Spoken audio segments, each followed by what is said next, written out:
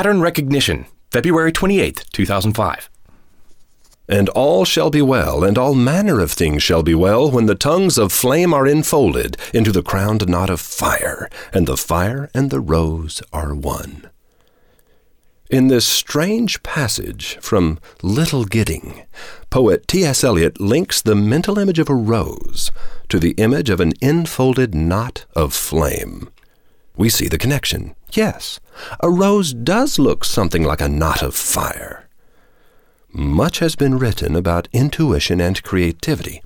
Most of it is wrong. Allow me to explain. Intuition is merely pattern recognition, a principal function of the right hemisphere of your brain. Centered in that wordless realm, intuition whispers, "I've seen this movie, or one similar to it, so I think I know how it ends." But your right brain is without word language, so this thought must emerge in your consciousness only as a hunch, a gut feeling, a precognition, an inexplicable insight. When such insights flow unrestricted from the right brain to the left and then out through the tip of a pen, they become powerful, poetic language, such as that of T.S. Eliot. When from the tip of a brush, fine art. And when from the point of a draftsman's pencil, a new invention.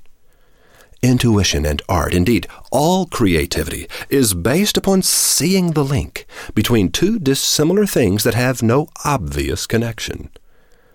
Gutenberg connected coins to books and invented the printing press. The link between them? Duplication.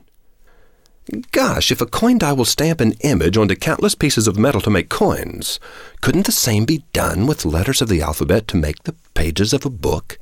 All I would need is something to hold the movable letters in place that could then be easily lifted up and pressed down. A wine press!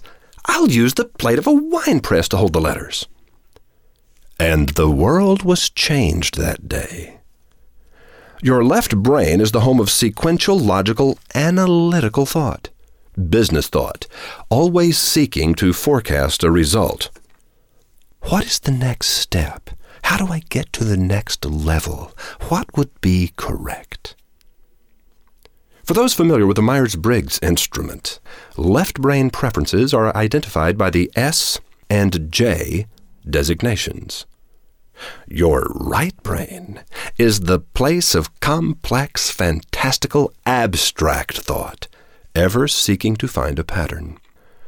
Obviously, the N and P preference in Myers-Briggs terminology, though to my knowledge, the MBTI people have never acknowledged these preferences to be rooted in Dr. Roger Sperry's brain lateralization.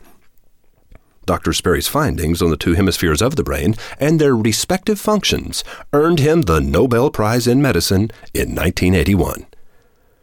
When the right brain begins to outshout the left, we begin seeing connections and patterns that aren't really there.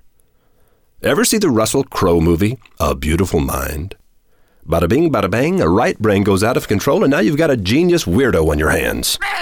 Chances are you know at least one person who fits this description.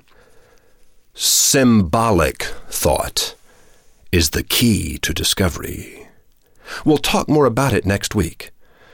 Unless, of course, the beagle in my brain gets a whiff of something more interesting and then aroo, aroo, aroo, we're off and running. That Russell Crowe character got nothing on the beagle.